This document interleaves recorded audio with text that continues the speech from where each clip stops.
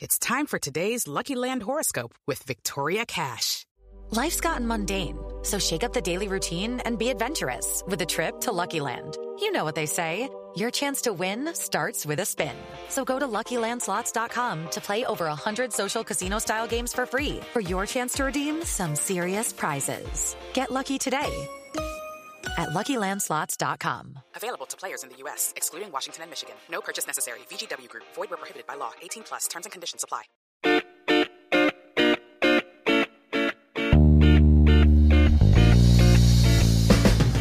Hello and welcome to the Slate Political Gabfest for November 27th, 2019, the Good Order and Discipline edition. I am David Plotz of Atlas Obscura. I am in Washington, D.C. Joining me from New Haven, from the campus of Yale University, where she is associated with it in some fashion, which I can never remember, and the New York Times Magazine also, but she is not at the New York Times Magazine, Emily Bazelon. Hello, Emily. Hello. That was like more detail and introducing unnecessary uncertainty into my world. It was. It was also ungrammatical, too. And then John Dickerson is off again this week. I don't even know why. Maybe he's finishing his book. That's okay. Gabfest stalwart Jamelle Bouie, New York Times columnist Jamelle Bouie joins us from Charlottesville, probably. Hi, Jamelle. Hello. And we are taping on Tuesday, so we're a little bit before Thanksgiving. So you're getting a slightly early Gabfest this week. On today's show, what is going on in the Navy? We'll talk about the Gallagher case and the naval secretary being made to walk the plank. I guess that's the right metaphor, if it's the Navy being made to walk the plank. Then impeachment takes a breath, kind of, after a wild couple of weeks. Where do we stand? What is about to happen? Is there more room to build a stronger case against the president? And then Thanksgiving is here. Thanksgiving, of course, is a holiday manufactured in part by President Abraham Lincoln. What holidays can we manufacture? We are going to adjust the calendar. We're going to fill out the roster. We're going to find new holidays that we should be celebrating rather than the ones that we do celebrate to go along with our Thanksgiving. Plus, we will have cocktail chatter. It is very hard to figure out what's been going on over at the Navy, and particularly over at SEAL HQ. But the gist of it seems to be that Chief Edward Gallagher, credibly accused of war crimes and convicted of one count of criminal activity where he posed with the corpse of an enemy, will remain a SEAL and will certainly remain a hero on Fox News. And the Secretary of the Navy, Richard Spencer, is out of a job. The Gallagher affair has introduced to us to a new and disturbing twist in President Trump's dance macabre with the U.S. government, having corrupted the Justice Department, corrupted the intelligence agencies, gutted the EPA, libeled the State Department. He now is choosing to impose his will in disturbing ways on the military. So, Jamelle, you are a Navy brat. You're a child of the Navy. Was this the president? You're used to the commander-in-chief having authority over your parents, I suppose, as Navy service personnel.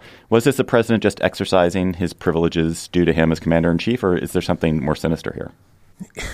It's a little tough to say, right, as far as the president's privileges as commander-in-chief. It's certainly the case that President Trump has the authority to, say, reverse a demotion. But also part of being commander-in-chief is recognizing good military discipline, military order, acknowledging and recognizing the chain of command and the military process for dealing with soldiers who have broken laws, both of war and otherwise. And so even if it may be broadly within the president's authority, it still is extremely troubling, right, that the president would take a case of a soldier credibly accused of war crimes, of killing civilians, whose own fellow men testified against him, testified that they took steps to try to keep him from killing civilians, and that this soldier, is disciplined by his commanding officers on the basis of strong evidence, and then the president reverses that, not because he has any particular reason to think that that everyone involved in this particular soldier's case was wrong, but because he seems to just think war crimes are good. And that's, it's not illegal, but it's like unethical and troubling. And kind of runs contrary to the spirit of the whole thing. Emily, the president has now pardoned 4 people credibly accused or convicted of war crimes, including war crimes at the highest order of murdering innocents. His defense, or the president's claim, is they're killing machines, let them kill. Or today he seems to have said something about how he was protecting warriors. He's protecting our warriors. What's wrong with that theory of the case, that these are in fact soldiers who are there to kill, and if they go a little bit far in the performance of their duties, that's better than the alternative? I mean, I don't think we're talking about going a little too far. These are either accusations or convictions about killings that took place off the battlefield. And to state the very obvious, the law of war internationally deeply prohibits those killings and that kind of violence because it's so important to be able to set limits. Certainly when our soldiers are at risk and in a vulnerable position, but not actually in combat, we would expect other countries and other forces to treat them as prisoners of war, or certainly as people who are protected from really random kinds of killings. It should be, I think it's pretty terrifying, not only in terms of the message it sends about America's values, although that is also terrifying, but also in terms of our own service members abroad. If you're worried about the brutal conduct of other people, then you want to be setting a different kind of example and sticking really closely to the international rules. You know, one of the reasons I say that is that it's people in the military are so deeply concerned about the message this is sending. It's very much in line, you know, with how kind of Trump sees the world, America first, this like brutal, Hobbesian vision. But I think for people who actually have to serve, this feels dangerous. Right. I mean, I think that where that falls down is that if you look historically, one of the great strengths of the United States, even though we fail to live up to it a lot of the time, even though we're terrible hypocrites, is our pretense that we are holding ourselves to a higher standard and our effort to hold ourselves to a higher standard. And often we did a better job than those of our opponents. And that gave us an enormous amount of soft power in the world. It made us trusted and welcomed in places, not everywhere and not at all times, but disproportionately we were trusted and welcomed and thought to be able to be, a useful intermediary, a useful keeper of the peace. It made it much easier for us to win in the market and to win in peace. And if you think of probably the most important victory of the past century for the United States, it was to keep a Europe that has been at peace and is essentially allied with the United States and become more or less a single market until recently. And then to oversee the collapse of an enemy in the Soviet Union that was at its doorstep. And that was won. First, it was won on the battlefield, but it was won by the kind of morality of the United States and our willingness to hold ourselves to a slightly higher standard, some more of the time than other people were. And we will pay the price on this, if not today, then one day. Jamelle, I want to go back to the point you hit on, which is that one of the things that's so noxious about this case and the case of Gallagher and then a case of some of the other people that Trump has pardoned is that it is the fellow service people who are reporting and testifying against them. It is the military itself is filled with people who know that holding themselves to a higher standard is critical for discipline, for legitimacy. And what is that going to do to how these services operate if that is no longer the case?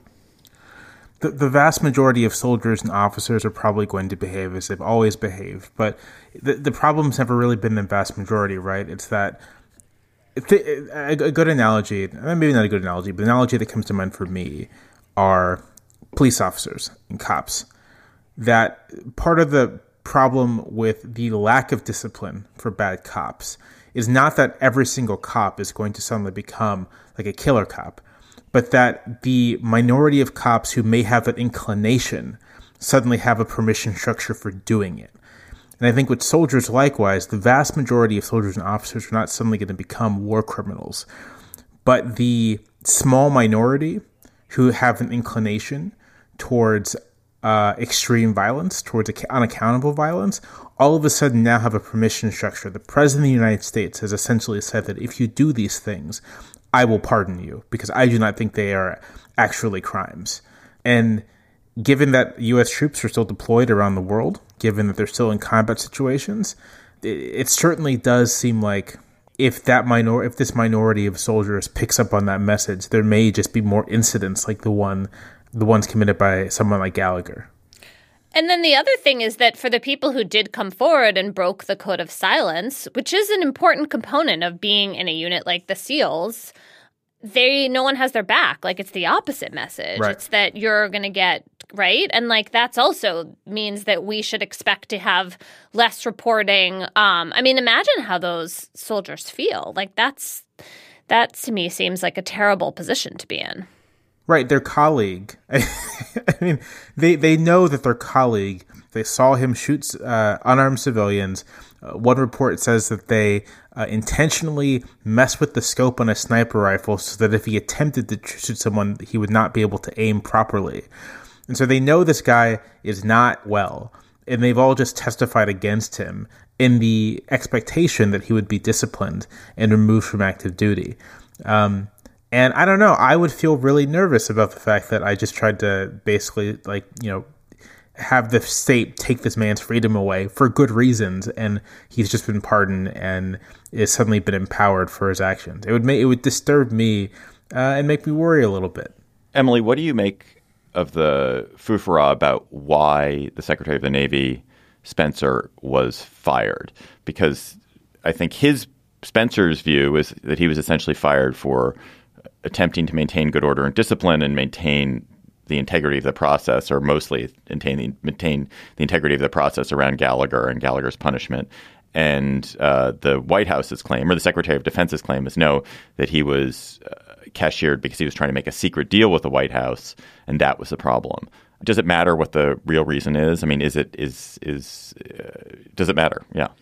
I think it matters. I mean, it seems like those things could both be true, right? That the Secretary of the Navy was trying to stick up for the rules, but also realized he was in this very difficult position and so was trying to come to some sort of deal. I mean, the deal could be bad because if you think that Gallagher should have lost his trident, and that's a really important message to send, then you don't want any kind of deal, and maybe even entertaining the notion was a bad idea. But the idea that the official who's like stuck in the middle would try to work something out doesn't seem at all surprising. The notion that that's why the White House and Trump's defense secretary wanted to get rid of him, that doesn't seem very plausible. Like, he wasn't doing what they wanted. He wasn't simply rolling over. And it is also true that Trump's the commander-in-chief, so he had the authority to make this call.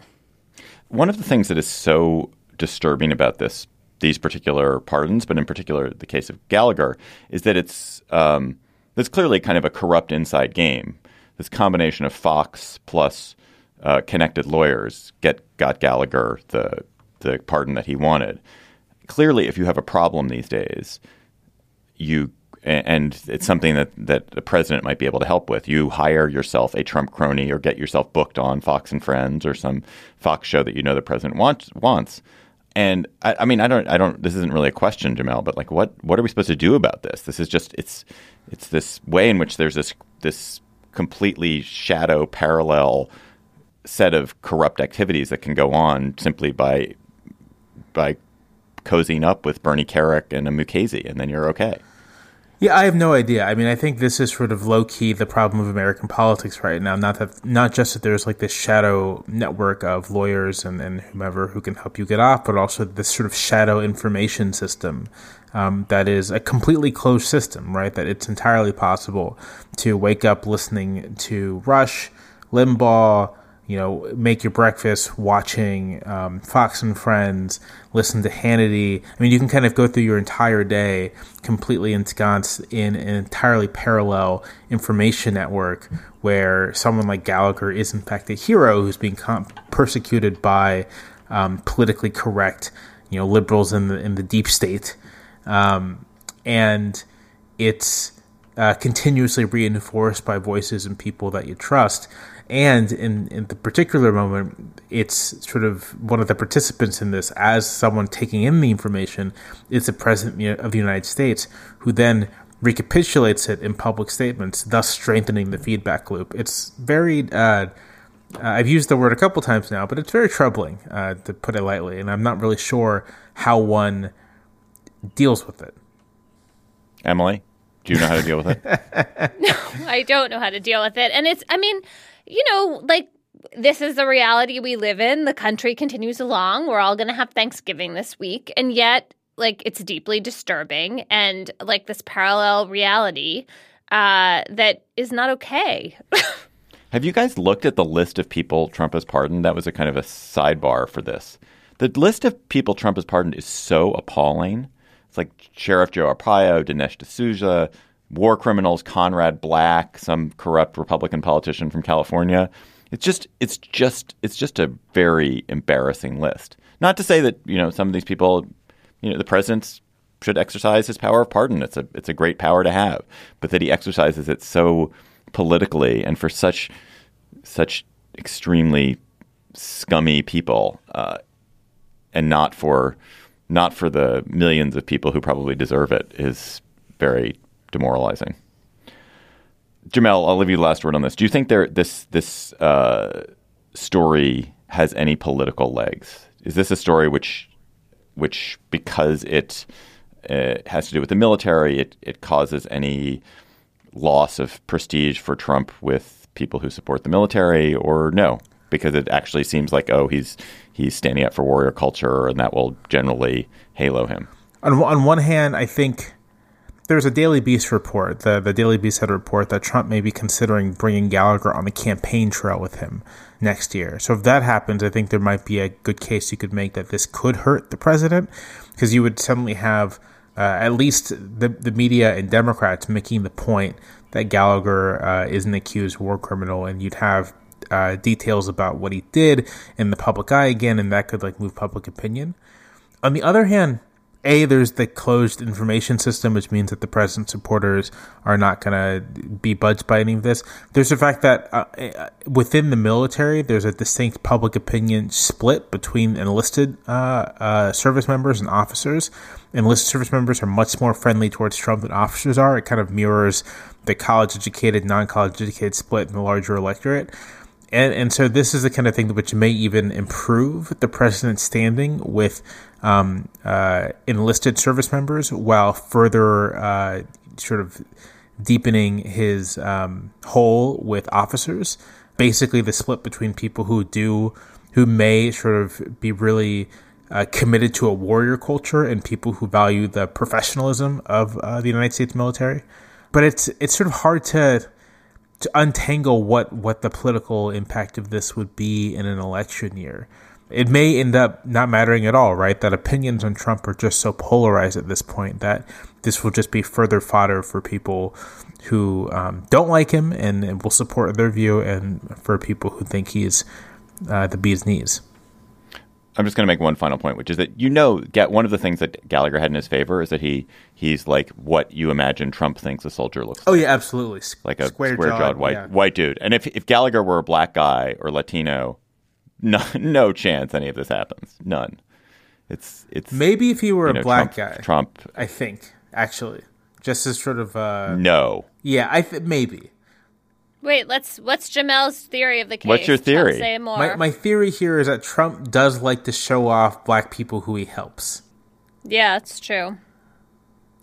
Amorosa. So I could if it were like a Denzel Washington looking dude, square jawed, spitting image of military, with the military likes to project itself, maybe. If it were a woman, absolutely not. Well, it's all. Yeah, I buy that. It's all counterfactual. I don't, but we'll see. Let's look at what other war criminals he's going to pardon in the coming year or so. GabFest listeners, remember we have our live Conundrum show coming up at the Fox Theater in Oakland on December 18th. That's just 3 weeks away, 2.5 weeks away. Adam Savage of Mythbusters is going to join us to solve conundra of all sorts and kinds. And it's going to be really fun. That show is a joyful show, and Adam Savage is so funny and interesting and smart. So you should join us there. Go to slate.com/live to get tickets. And if you want, send us a conundrum yourself. Tweet to us at SlateGabFest with hashtag conundrum, or go to slate.com/conundrum and fill out our form there. So slate.com/live for tickets on December 18th. This episode of the GabFest is brought to you by Aura Frames. Are you looking for the perfect gift to celebrate the moms in your life? Aura Frames are beautiful Wi-Fi connected digital picture frames that allow you to share and display unlimited photos. It is super easy to upload and share photos via the Aura app. And if you're giving Aura as a gift, you can even personalize the frame with preloaded photos and memories. Aura Frames, in the notes that I have here, says moms like Aura Frames. I'm here to tell you that is like the truest statement in the world. I gave my mother an Aura frame. She absolutely loves it. She's also always hectoring me to keep adding new photos to her Aura frame so that she's got great new photos every week. So think about giving your mother or grandmother or aunt or sister or friend an Aura frame for Mother's Day. It was named the best digital photo frame by Wirecutter and selected as one of Oprah's favorite things. Aura frames are guaranteed to bring joy to moms of all ages. And right now, Aura has a great deal for Mother's Day. Listeners can save on the perfect gift by visiting auraframes.com to get $30 off plus free shipping on their best-selling frame. That's AURA frames.com. Use code GABFEST at checkout to save. Terms and conditions apply. With the Lucky Land Slots, you can get lucky just about anywhere. This is your captain speaking. We've got clear runway and the weather's fine, but we're just going to circle up here a while and get lucky. No, nothing like that. It's just these cash prizes add up quick. So I suggest you sit back, keep your tray table upright, and start getting lucky. Play for free at LuckyLandSlots.com. Are you feeling lucky? No purchase necessary. Void where prohibited by law. 18 plus terms and conditions apply. See website for details. Emily, impeachment had a hot and heavy couple of weeks. Now it is stopping for Thanksgiving, sort of. It seems as though after the holiday, Adam Schiff's committee will file a report to the House Judiciary Committee, and that will be the next step in the impeachment process. I'm an easily confused person, so it is not surprising that I find myself flummoxed by all the various things that are happening. But there seem to be, as we take a break from the hearing, so many different threads happening, so many different kind of corrupt conspiracies, all of which were aimed at trying to implicate Joe Biden, trying to get to tar Joe Biden. But you had a lot of Giuliani this week, Giuliani pressuring to Ukrainian oligarchs under U.S. Who are themselves under threat from the U.S. Department of Justice, and Giuliani seemingly trying to get them to do his sinister Biden bidding by offering them a relief from DOJ prosecution. You had Devin Nunes colluding with Giuliani sidekicks. You had another FBI investigation or DOJ investigation of Giuliani about perhaps him channeling foreign money into a PAC. It's just like a lot of stuff going on. It's very confusing. Can you just maybe summarize what's interesting or what's important or all this chaff? What do we need to focus on? I mean, I think the chaff that's important is what we can prove about what Giuliani and Nunes were doing involving the Ukraine and like how much they were directly involved or just ginning up false evidence against the Bidens in an effort to help Trump and affect the 2020 election. That all seems pretty important. You know, Nunes is like talking about suing CNN for libel based on its reporting. On the other hand, he won't answer a direct question about whether he met with the Ukrainian former prosecutor who's at the center of the accusations. So, you know, be good to know whether Devin Nunes, arch-Trump defender, member of the House committee that is doing this whole impeachment inquiry, whether he was himself directly caught up. I'm interested in that question. But that's all. You've fallen into the trap, Emily. You're very in the. What did you want me to do? Well, no, I was supposed to take a step back. A step back. We've come out of these weeks of hearings. We've heard from all these people, but then we haven't heard from other people. And then there's all this stuff going on around Giuliani and Trump's taxes, and will Don McGahn have to testify? And it's just it's like you're being poked in the head, and also being tickled on the feet, and also, and also someone has stuck a red hot poker in your eye. Like, all different things are happening at once. And how do we focus on what we really need to focus on? What is it, or Jamelle, what is it that we need to focus on? I think you should call it Jamelle, though I do have thoughts about the legal proceedings. But let's give Jamelle a crack since I failed. So my hot take is you don't need to focus on anything. I think that the best bet going forward is to throw everything at the wall, to investigate, to subpoena everyone who might have any information on the president's scandals, to hear from everyone, to kind of draw these proceedings out. I personally, I understand that House Democrats don't want this to appear partisan, but the fact of the matter is it is partisan. And I don't quite understand the strategy behind narrowly focusing on one thing and leaving the rest of it kind of to float away, to drive towards a speedy trial.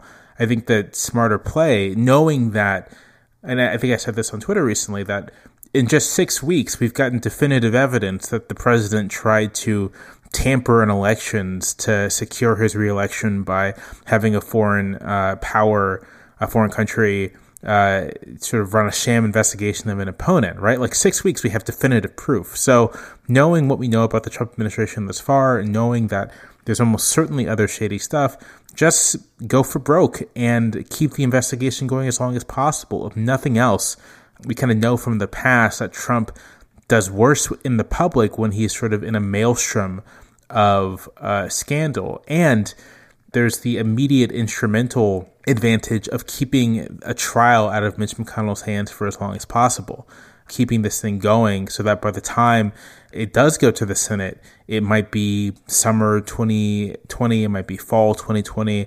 There simply won't be enough time for a McConnell-led Senate to turn this into an attempt to investigate Biden, which is what Republicans in the Senate are already signaling they plan to do.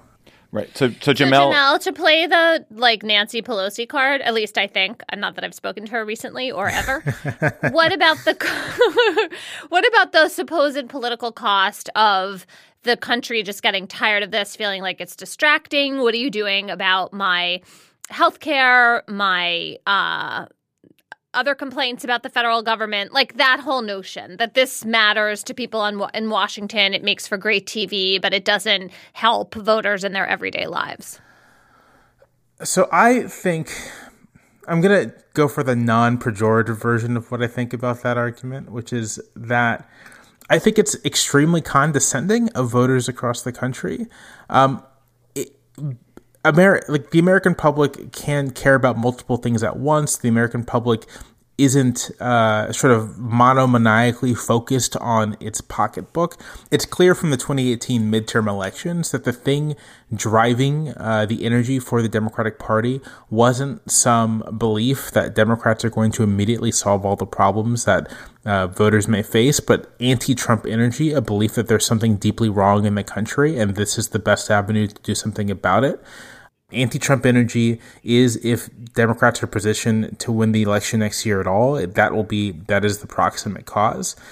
It seems to me that the smart political play is to actually continue to gin up anti-Trump energy, to lean into the fact that is where the wins for your sales are coming from. And this idea that, in fact, responding to the public's desire to see the president be held accountable is somehow sort of not the business of elected representatives. I don't know, it's just insane to me. It's an insane thing to believe. I don't know, I tend to think that Pelosi's vaunted capacity for political strategy is like way overstated. And I think that this is a clear case of her hand essentially being forced into impeachment, that impeachment being a clear political benefit for Democrats so far, and that her and her team still basically being extreme worry words about what's going to happen next. Wait, so Jamelle, just to belabor this point, what is your case that the longer this goes on and the more threads there are, that the American public has more anti-Trump energy as opposed to exhaustion? Is there polling evidence of that? I don't have a position one way or the other, but it seems like you'd want to know from a numerical perspective, does this actually make sense? Right. So far, there's no particular evidence that the public's gotten exhausted. If anything, I think what the polling shows, and the polling's been pretty stable, is that impeachment does better the more that there seems to be sort of like real serious revelations. And that's sort of the heart of my case, is that we know there's probably going to be others. If this does appear just to be a fishing expedition, maybe it hurts. Although I think the example of Benghazi and the Republican investigation suggests perhaps otherwise. But let's say it's the case that the fishing expedition does not help, then sure. But if there are regular revelations, if the public is getting regular news about what's happening in the administration, I think that that helps. And I think that keeps support for impeachment at least at its current level and may even increase it. And this is just sort of like not a database case or quantitative case, but just a sense about how public opinion and how the response to the president has been. We kind of know over the past 3 years that when Trump is faced, let me say this in reverse. When things are quiet for Trump, he does well. His approval rating ticks up. The public kind of gets habituated to him because external conditions are basically fine, right? Sort of the economy is growing. We're fighting a bunch of wars, but the public isn't really thinking about them. There's no sense of sort of extreme dysfunction. It's only when there's a sense of extreme dysfunction that Trump really starts to suffer. And part of what creates the sense of extreme dysfunction is the fact that Trump cannot handle serious scrutiny, that when faced with scrutiny, he begins to sort of self-destruct. And so part of my case for just continuing this thing is that the more pressure the White House faces, the more revelations come out, the more likely it is that Trump basically begins to melt down. And it's that melting down which bolsters the Democratic case for switching horses midstream and returning to a sense of normalcy. That's interesting. I mean, what's interesting about that, Jamelle, is it makes a different case about timing. I mean, the assumption has been, looking at the legal proceedings, that the Democrats can't afford to wait for the courts to referee their subpoena requests. And that's been based on the past administration's experiences, both the George W. Bush and Obama administrations. Congress had these subpoenas that went on forever in the courts and were unsatisfactorily resolved, even though Congress didn't outright lose. So this week we got a ruling from the district court, federal district court judge in Washington, Ketanji Brown Jackson. And what Judge Jackson said was that this initial very extreme position that the White House took, that McGahn has absolute immunity from testifying, is ridiculous. And this is pretty obvious as a matter of law. And Judge Jackson wrote what sounds like a super solid 120-page opinion knocking it down. But of course, now this case has to be appealed and go up the chain. And then when it comes back, even if the ruling is affirmed, then there'll be all these questions about whether McGahn has to answer specific questions or not. That's the real legal issue here. So that's going to take a while. Then, meanwhile, we have the Supreme Court staying an order by the lower courts that Trump's tax returns should get turned over. There are two cases about this. One is about whether Congress has the right to these tax returns. The other is about the district attorney, Cy Vance, in Manhattan. Trump doesn't have a particularly strong legal position in either of those cases, but if the Supreme Court weighs in, we could wind up with a major ruling. And it's not clear what the conservative majority on the Supreme Court is going to have to say about executive power. There are some justices who are extremely pro-executive power. We could be talking about setting some really bad precedents here.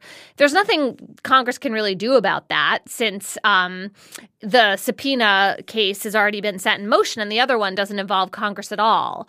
But one thing, listening to you make that strong case for letting these proceedings play out, is that maybe the delay in the legal proceedings actually just runs on a parallel track. And the only witness for whom this matters really is maybe John Bolton. I mean, he has been doing this weird dance where he sort of dangles the idea that he has information, but he wants a judge's order that he's allowed to testify. Well, Judge Brown actually gave that order. She said that her order would apply even if there were national security concerns. So if he just wants a fig leaf of a judicial order or just that backup to obey Congress's subpoena, well, he could testify any day now. I wonder if there's, going to Jamel's impeachment now, impeachment forever, impeachment everywhere. I wonder if there's actually an interesting thing for Democrats to try to do, which is that it's now clear that these public servants, that these mid-level officials who are mostly career professional officials can testify, and that they've done it, and they've done it bravely and very convincingly in a way that has been very impressive. And I wonder if there are other scandalous things that have happened in the Trump administration, even things that we've forgotten, but which are hugely corrupt, involving Saudi Arabia or, who knows what else, China, that there are bureaucrats and mid-level appointees waiting to testify, and you just have to identify them and get hearings that are based on that, rather than because they're never going to get the Trump officials themselves. You're never going to get Don McGahn to say anything interesting for the most part. But there may be other people hidden in the bowels of the deep state ready to have their revenge and do the deep state coup that everyone's talking about. I think I wouldn't describe it as a deep state coup, but I think that's right? Like if you look at one area that I would love to see Democrats really investigate and throw the resources behind, it's just what is the nature of the president's relationship with the leadership in Saudi Arabia and the leadership in Turkey. That clearly something strange is happening there, and that I think the public would gain a lot from a deep investigation of it. And if there are things happening if there's serious corruption there, and I think there's, judging from... I will eat my shoe if there's not serious corruption in those countries. Right, exactly. I was trying to find a way to be, measured about this, but yeah, absolutely. Like it's obvious that there's something extremely corrupt happening in both cases, and if the Ukraine thing is any indication, there are probably mid-level bureaucrats, ordinary civil servants who know something now maybe have an opportunity to talk if Democrats investigate. Earlier in the conversation, we were talking about Gallagher. I said that for sort of part of the problem with pardoning war criminals or restoring them to rank is that it creates a permission structure for bad behavior. Democrats can create a permission structure for good behavior, for whistleblowing, for encouraging these bureaucrats and people who are dedicated just to the work of furthering the interests of the United States government to speak in public and to say what they've seen and to say what they think if they think something is going wrong. And I think that would be valuable in its own right. And again, as we've seen with the president's response to similar testimony over the past 2 weeks, neither the president nor his allies are going to be able to say anything. They have no real defense. The only defense they have is the hope that this fades from public view. So let's just not let that happen. Slate Plus members get bonus segments on this, the GabFest, and on other Slate podcasts. And if you go to slate.com/GabFest Plus, you can become a member today. And today, we're going to talk about what is the idea, the concept, the theory that we learned in school, in college, that influenced us the most and still influences us. What is it that we actually learned that you still take with you every day to work? Emily Bazelon and Jamelle Bouie. So go to slate.com/GabFest Plus to become a member today and listen to that bonus segment. Abraham Lincoln effectively created Thanksgiving as a national holiday. It had a kind of previous existence. He calcified it on the calendar as the fourth Thursday in November. It was. I didn't realize the history. It actually has some Gettysburg-y kind of celebration quality to it. He announced it in October of 1863. It seems to have been associated with some sort of celebration of Gettysburg. And so that was what put Thanksgiving on the calendar. FDR moved it around a little bit, but it's remained. So it's a manufactured holiday. It's a holiday that has been given a great history, and now is, as we've discussed, Emily and I have certainly discussed many, many times, it's certainly my favorite holiday, and it's the best American holiday in my view. And because it's Thanksgiving week and we don't have a lot of time, and you guys don't want to hear some more heavy-duty political discussion on a week like this. You're cooking your mashed potatoes. We thought we would do a third segment that was a little bit more speculative about how to remake the calendar. What new holidays America needs? What is it that we could add to the holiday calendar, and maybe what should we subtract from the holiday calendar that would make us all excited, that would make people find a new celebration that would bring them joy. So we can do this round table, or we can just sort of start talking. I have a couple of ideas, but Emily, A lady's choice. Go ahead. What do you want to add or subtract? Okay, well, so my first thought about this, and I am now channeling my son Simon, is that we should have a federal holiday once a month so that there is a 3-day weekend once a month. And we already have some of the months covered, but not all of them. Now, I don't mean in suggesting this that there should be less school. I think we should add days to the school calendar if that's necessary, though I don't have a strong position on how many total days there should be. I do think the length of the summer in places that have like the long 2.5, 3 month summer has been shown to just be like bad for kids learning overall, especially low-income kids who don't have lots of great summer opportunities. I do think, though, that the 3-day weekend once a month would just be great as a break, and that we should try to really like do a better job of protecting it as a real break. Can I? So that's my first. Okay, that's your first. Okay, can I argue with you about not that it's not a good idea? It's a good idea. I think what I find interesting about the holidays that matter is that they actually come. They have logic behind them. They have history. They have tradition. They have feeling behind them. And so yes, oh yeah, we'll have a 3-day weekend. But to me, what would make it valuable is if you say this 3-day weekend is it's Labor Day, or it is. One holiday I would add, it's National Park Day. It's National Park Weekend. So this is the 3-day weekend. This is the holiday which honors national parks. So a lot of people will be like, go to national parks, there's free admission at national parks or whatever. I love that idea. Give it some structure, some identity. Some symbolism. Yeah, I totally agree. I don't think that not just like 3-day weekends, like, oh yeah, Friday's off or Monday's off. It's like the Washington Lincoln birthday weekend is the vaguest maybe in the calendar, or Veterans Day, which hasn't really I don't know. Yes, I agree. I think that's true. I mean, one obvious day to add is Voting Day. National celebrate voting, actually vote on that day, make it so that it's easier for people to vote, and we're really honoring that as a civic holiday. Election Day. Janelle. Thoughts? I'm 100% pro holiday. I think people should work less. I think there should be 4-day work weeks. What's the use in living in a rich country if people can't take time off? I have like a whole list of holidays I'd like to see, and I agree with David that it does help if they're historically resonant, that they have some greater symbolic value. And so I for years thought that Juneteenth should be a national holiday. Everyone gets the day off, and you can kind of make it sort of a national emancipation day for celebrating the end of slavery. I think that would be really great.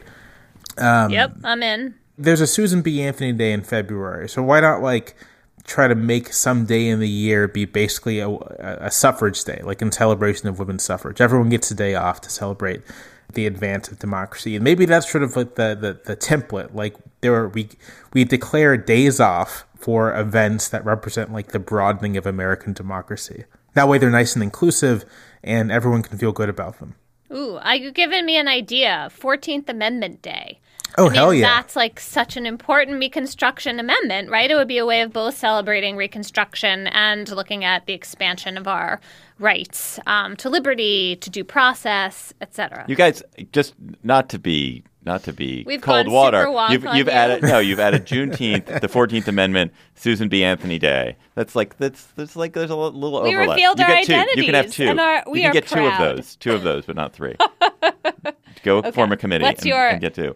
I think midsummer should be a holiday. So I think that day, the June 21st, because it's the longest day of the year. It's like, especially when you're far north, it's just so lovely to have that long day. And it should be a day of picnic, a day of parties. Kids should get to stay up all night that night. I think that would be a great tradition. You have that in Scandinavian countries, and people are really moved by it. And I think we should adopt a piece of that. And I think there should be some science-y day, but I don't know what it would be, like the moon landing. I'm not sure. I definitely think National Parks Day. There should be a National Parks Day or Parks Day. I think that's a really good idea too. Yeah, include the state parks. State parks are awesome. Definitely Election Day. I kind of want there to be game day, like that Jewish holiday Lag BaOmer, where it's like the end of the counting of the Omer, which is just like some number of days that's passed. Anyway, the end of it is like games, right? That was always the fun day at Hebrew school when you got to go outside and play games. I like the idea of like capture the flag and hide and go seek for adults, for everybody. Escape rooms could have a really busy agenda on that day. All right. I'm all about more civically themed holidays, so there should be a ratification day to celebrate the ratification of the Constitution, which is just as important as its actual writing. That's good. All right. That seems good. That's a good one. Yeah. Could we combine that with July 4th? Or the Constitution needs its own separate day from the Declaration of Independence? Own When separate was the day. Constitution? Declaration gets its own day. What is it? It's It was when the it was certain June 21st, 1788. Is that when a certain number of states had done it? That's midsummer. That's midsummer, It's yeah. midsummer day. Perfect. So we can have ratification Yeah. and midsummer. Those are kind of not that aligned, I would say, those two impulses. Let's stay up all night and like have the sort of chaos of midsummer and also think seriously about the glory of ratification. Yeah. All right. Well, we're just getting started. I mean, I would do things like make Labor Day more of like an explicit sort of like militant labor holiday, but Yeah, labor history. right. Really? Would that be fun? Yeah. What would people like? Why would they enjoy that? I don't know. I would enjoy it. They'd learn stuff. But people don't use holidays to learn things. They use holidays to gather or to have activity. Holidays are not an occasion for knowledge. They're an occasion for communality and joy and release. So I don't think I don't know. Doesn't mean we can't use them to instill good Republican values. Yeah, we always watch MLK's I Have a Dream speech on MLK Day. Do you really? Yeah. That's nice. You're good. What a good person you are. All right, GabFest listeners, if you have ideas for great new holidays, please send them to us tweet them to us at @SlateGabFest or go to the Facebook page, facebook.com/GabFest, and give us some ideas there. Let's go to cocktail chatter. So when you are having your pumpkin spice martini, Emily, over Thanksgiving, what are you going to be chattering about? I read such an interesting article about Joe Biden this week. We didn't talk about the Democrats. I was happy to have a break from them. But this article in The Atlantic about Biden as a stutterer, the thesis being that he is still suffering in some way from a fear of stuttering, and that this is partly explains his gaffes in talking. I don't think it fixes all of them, but it does get to some of them. It really made me have a lot more sympathy for Joe Biden and just a kind of explanation of what's going on. And the key thing about the piece is that it's by a guy named John Hendrickson, who is himself a stutterer, and the insight he brought and the kind of pathos of how the Biden campaign at first ignored him, didn't want to grant him an interview, and then seems to have realized that it was probably in Biden's interest to have this angle explored more. It's really good. It's in The Atlantic in their January-February issue, and also posted online. Jamel, what are you going to chatter about? This past Sunday's episode of HBO's Watchmen. HBO's Watchmen is it's not an adaptation. It's actually very strange what it is. It's sort of a in-universe sequel / remix of a 12-issue comic book series from the 80s by writer Alan Moore and artist Dave Gibbons called Watchmen. And Watchmen's sort of an important comic book series because it's like the seminal kind of deconstruction of comic books series that Alan Moore and Gibbons use sort of these classic characters and archetypes to deconstruct the superhero genre, to think deeply about what these characters represent, to think deeply about the kind of world that would produce them, and kind of comment on America and the UK in the 1980s, and sort of in a moment of turmoil and tension and inequality and so on and so forth. Really groundbreaking work, really important. And the HBO series is jumping off of that, and the first 5 episodes have kind of touched on some of those elements of the series, but have really been, I think, concerned with building an independent story. But this past 6th episode, called This Extraordinary Being, is a direct commentary in a lot of ways on the original comic series, and recontextualizes a key part of that series in a way that I think completely makes you rethink what the show was doing and what the comic book was doing, and is a really just like fascinating piece of narrative storytelling, in addition to being a very well-directed and well-performed piece of television. So I don't want to go into any more detail because I don't want to spoil things for people, but it was a remarkable episode of television. It sort of is commenting on the current series, HBO's Watchmen, sort of interest in America's history of racial injustice. I don't know, I was just blown away the first time I saw it, and I've watched that episode 3 times now, and each time find something new to glean from it. It's really a remarkable piece of television. Can I skip ahead to this episode 6, which now I'm interested in, even if I've only seen the first couple episodes, or is that a terrible idea? It's really worth watching the first 5 episodes. It's not so much that each episode episode 6 is narratively dependent on those previous episodes, but I think sort of fully being immersed in the world will help a lot. Like, you don't need to read the original comics, I think, for this, but it does, I think, help to have progressed through the series. Wait, I have a second service question. I just started reading the book. Yes. Which I like. I pretty much like it. I'm not a real comics person, but I'm liking it okay. Should I finish it before I watch the show? If you're already reading it, why not? Okay. Yeah. The tricky thing is that the world of the comic book, like, if you've read it, there will be things you notice and like things you pick up on that are fun, but it's not really narratively critical. And even the 6th episode, which is like commenting directly on the comic book, is not necessarily narratively critical to read it, because the show does a good job of situating the key points, so you can just watch the show and get there. I think that the value of reading the comic book, if anything, is to just sort of like get yourself in the mindset of like what the Watchmen style is, which is sort of not just this like, story of superheroes, but sort of like very astute like meta commentary on lots of different things, and a visual style that is sort of very, very dense with detail. The thing I like about the comic quite a bit is that you could read it a dozen times, and just depending on how you look at the panels, how you focus on the panels, you'll notice different elements, different things, and that thing carries over to the series as well, I think. All right, my chatter. So it's Thanksgiving, so I'd like to give thanks in my Thanksgiving chatter. And I had a really tough and heartbreaking year this year, and one way to get through hard times is through country music. And so I wanted to give thanks and recommendations to the women of country music who have been the soundtrack of my bad year.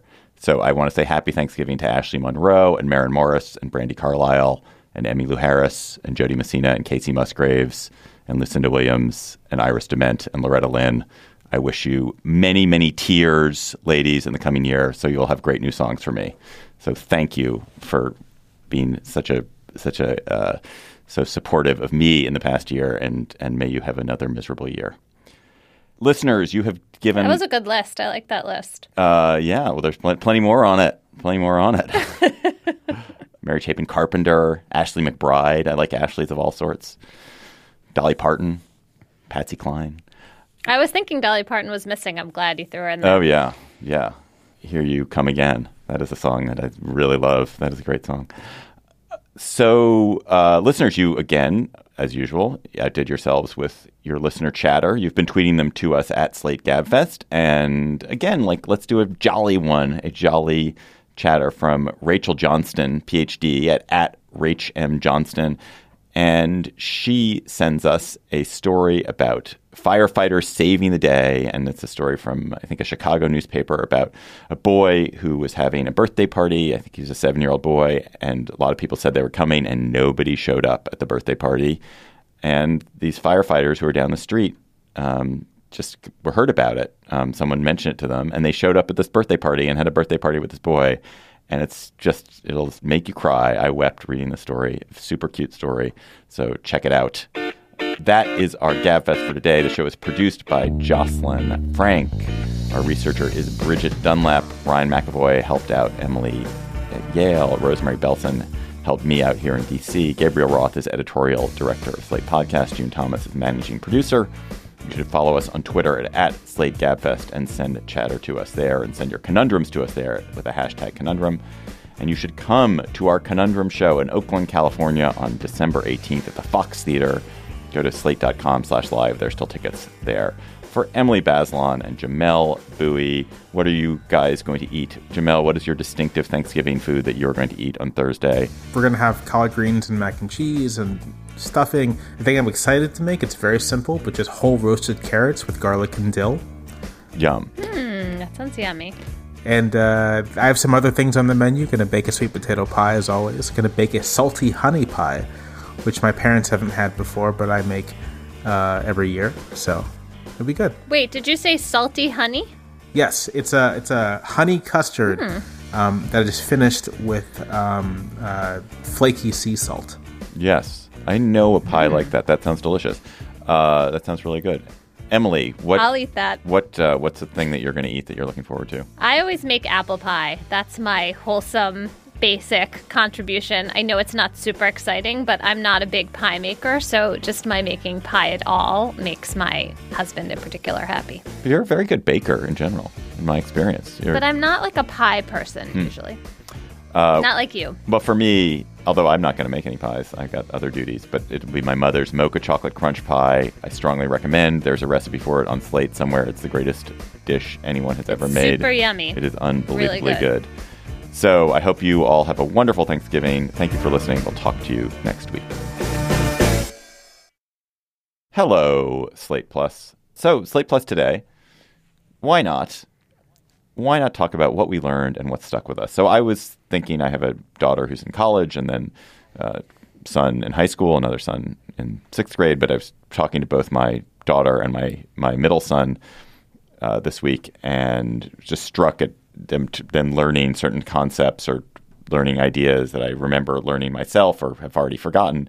And then you think back like, well, what did I learn? What did I ever learn in school anyway? And obviously you accrete all sorts of knowledge, but I was interested in sort of what the theories that stuck with you hardest, the things that you either use or like have become a defining metaphor for how you see the world, or just for some reason were super vivid for you.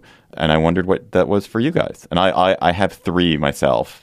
But I want you to start with this one. I can start with I'll start with one of them. I think the one concept in biology, or maybe evolutionary biology, I'm not sure what you call it, that has stuck with me is the idea of K strategies versus R strategies. Do you guys remember what that is? No. In reproduction.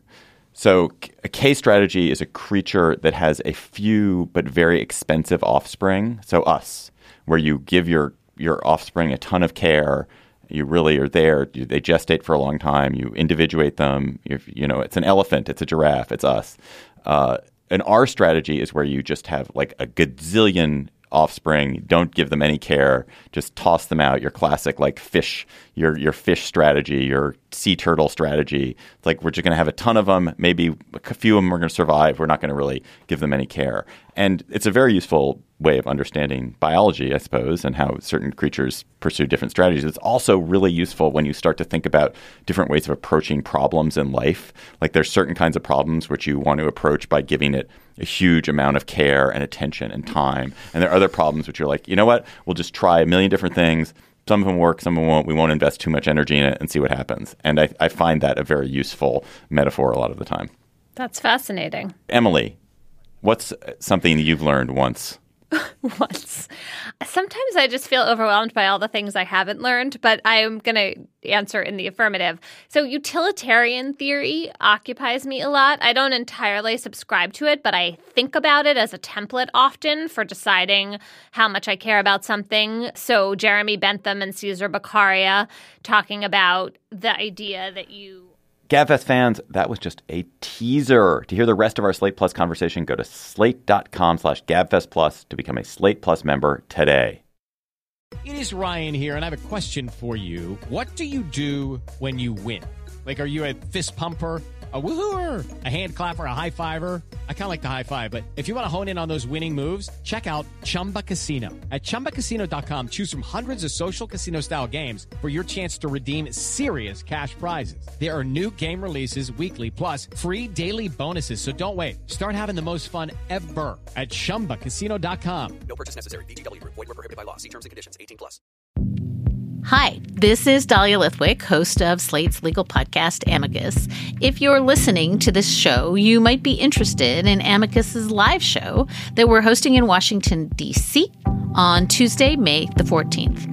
My colleague, Mark Joseph Stern, and I will be talking to some amazing guests, including Sherrilyn Ifill and a sitting state Supreme Court justice, all about how originalism, a relatively recently invented way of interpreting the Constitution, has taken over the Supreme Court and radically reshaped the law.